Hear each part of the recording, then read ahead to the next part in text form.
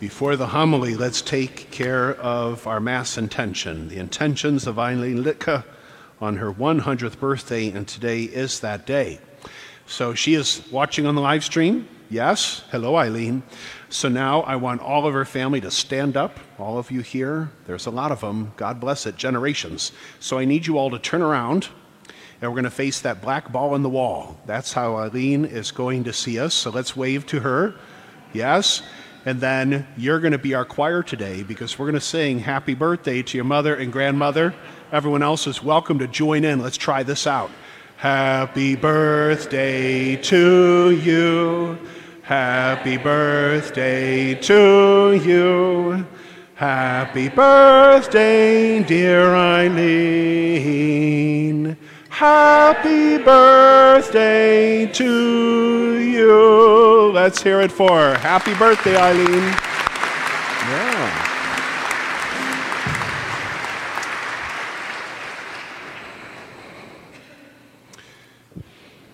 At least she was invited to this party. The best parties I ever heard about, I couldn't snag an invite, so God bless her.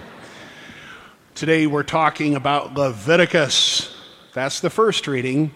Moses, he is the human author, the Holy Spirit is the divine author. And Leviticus was a long set of rules among the first 5 books of the Bible. Leviticus and Numbers lay out all these rules of the covenant for God's people, not so God could oppress them, but so that he could help them to be faithful to him. He had made everything out of nothing. He made every one that has ever existed. But of all the countries of the world, he chose Israel. They were small, they were defenseless, and yet he chose them to be his own in a most special way. He was going to be faithful to them. He wanted Israel to be faithful to him. And throughout Leviticus and Numbers then, we find the various ways in which God felt that they could do that, be faithful to him. And so Leviticus was written while the Israelites were wandering in the desert of Sinai, having been freed from 430 years as slaves in Egypt on their way to the promised land. And while they're out there, they're just living in tents, in camps that move frequently as they follow a column of cloud by day and a column of fire by night as God is leading them to freedom. However, when you have so many people living in tight quarters in a place without proper sanitation or hygiene, inevitably sickness will run through the camp. We see that still today. Dysentery, malaria, so many terrible things that happen in developing countries of the world where proper hygiene and sanitation are not readily available along with clean drinking water. Well, in this case, what they feared most was the curse of the sores of leprosy. And they did view leprosy as a curse. This was 1,000 years before Jesus, and even up until and after the time of Jesus. They still viewed leprosy as a curse. That what have you done to offend God so much that he would give you these pussing sores and make your appendages rot and fall off? And thus it was when someone had a sore, they didn't go to the doctor. Leviticus sends them to the priest who had no medical training to assess what is that and to determine your fate. Maybe you have a cold sore. Maybe you have a blister. Maybe you just have a bad case of acne. But God forbid, if you have an open sore in your face, you are at the fate of this priest who would determine not only your fate in the short term, but perhaps for the rest of your life. Because if he thought you looked like a leper, regardless of whether you were, you would bear that stigma for the rest of your days, or at least or until that sore disappeared from your face, if ever it did. And thus it was, you were immediately cut off. You were thrown out of the camp. If you had a wife, she stayed behind. If you had kids, they wouldn't go with you.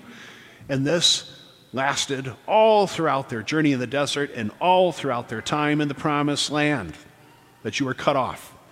You went from being in the very center of the community to being on the fringes, on the margins. You couldn't cover your head in the hot desert sun because people had to see you coming so they could get away from you. So highly contagious did they think this curse to be.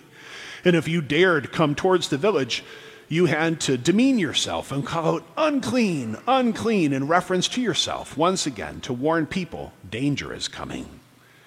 For the Jewish people for centuries, there was such an emphasis on cleanliness and the fear of being marked as unclean, because then it was as if you are unworthy, unlovable, and untouchable. So the lepers then, for more than 1,000 years, they were viewed as the walking dead. They could only live in communities with each other in the most horrid conditions you could possibly imagine.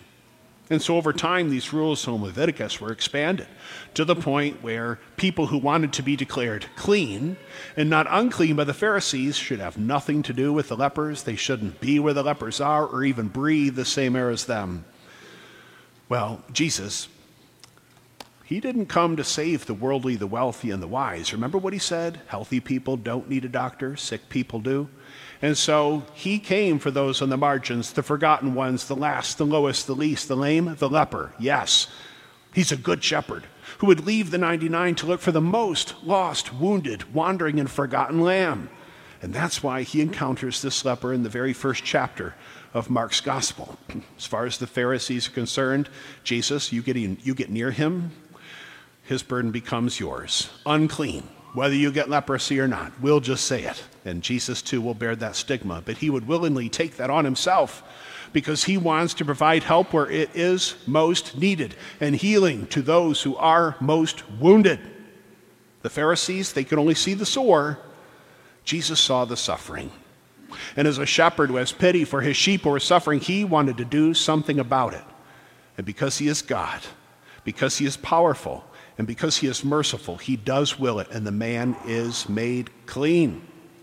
But Jesus, he does better than just getting the man's skin back to where it was when he became a leper. Instead, he makes it as soft, as supple as it was when he was a newborn. That's healing in the hands of God. He gave him one stipulation. Shh, don't go broadcasting this to everyone. Jesus was already having trouble moving about freely. It's only the first chapter of the gospel. And yet news of him has spread so far and wide, he can't eat, he can't sleep, he can't pray because they're just everywhere.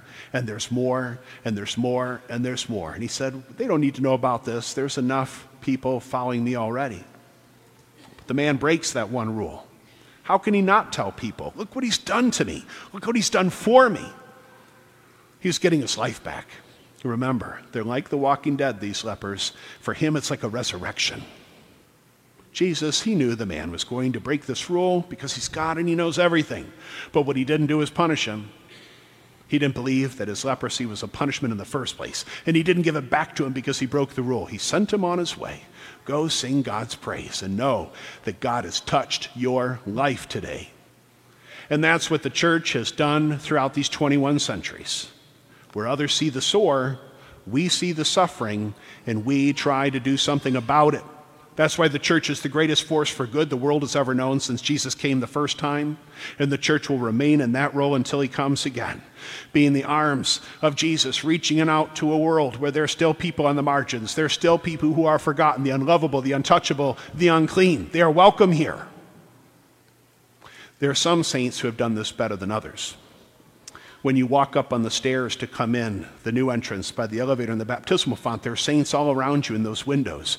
Saints who had a profound experience on the Catholic life in the New World.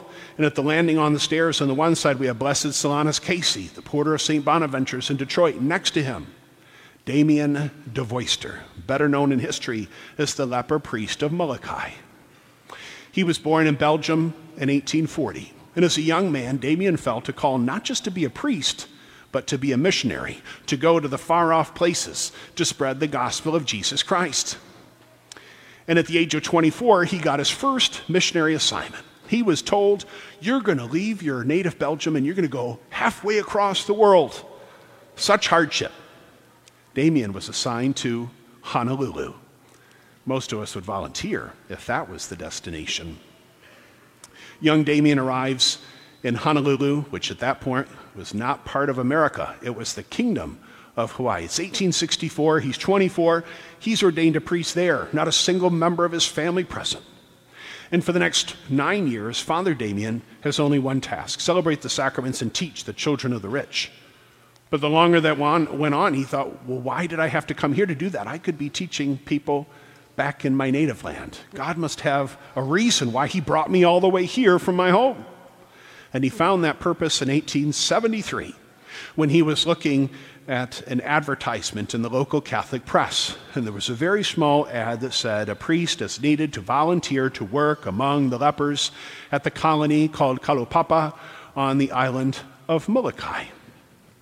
Damien was the only one that volunteered to go there. No one else would. Why?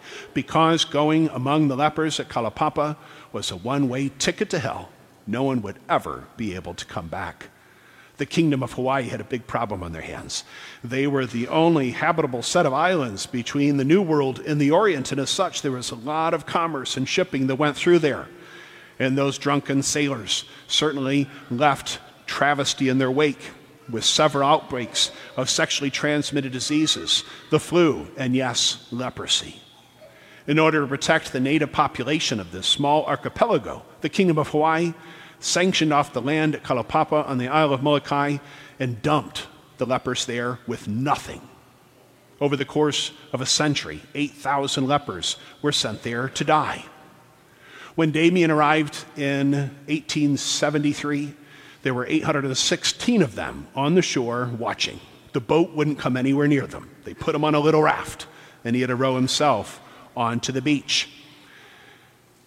These people didn't trust him, and they didn't think he would stay. Maybe he'd stay the night, but as soon as he smelt the horror, saw their pussing wounds, he'd be gone just like all the others. But Damien did stay, and he was determined. He felt pity for them because they were like sheep without a shepherd. That's why he was the only one to volunteer in the first place. In order to gain their trust, he decided, let's bring order to chaos. Before he was a priest, he was a carpenter. The first thing he built them, and there wasn't a single structure there when he arrived, the first thing he built was a chapel dedicated to the child Virgin Mother, St. Philomena.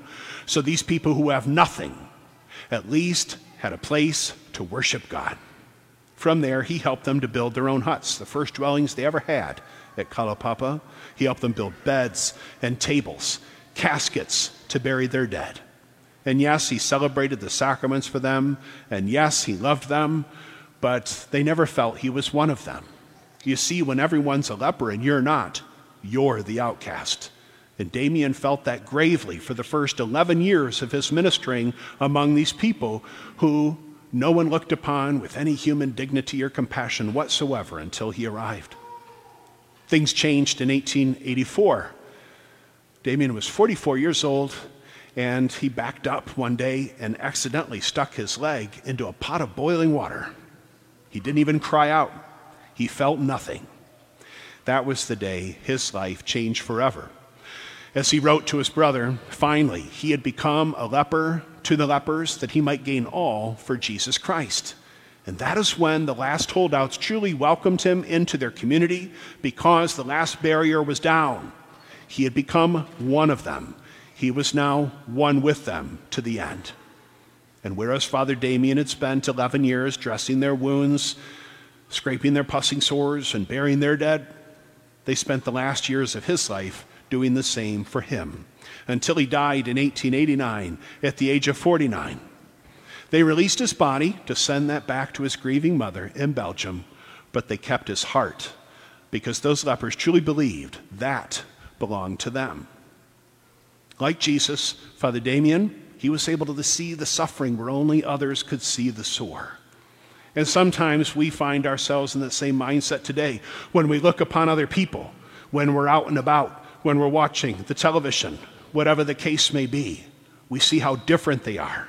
We start making assumptions about what kind of life they live, what kind of choices they make that have ended them up looking like that and acting that way. Who are we to stand in judgment over them? Instead, we would do well to follow the advice given us in these scriptures. Do everything for the glory of God. And so where others see the sore, we will see the suffering, and we will do something about it.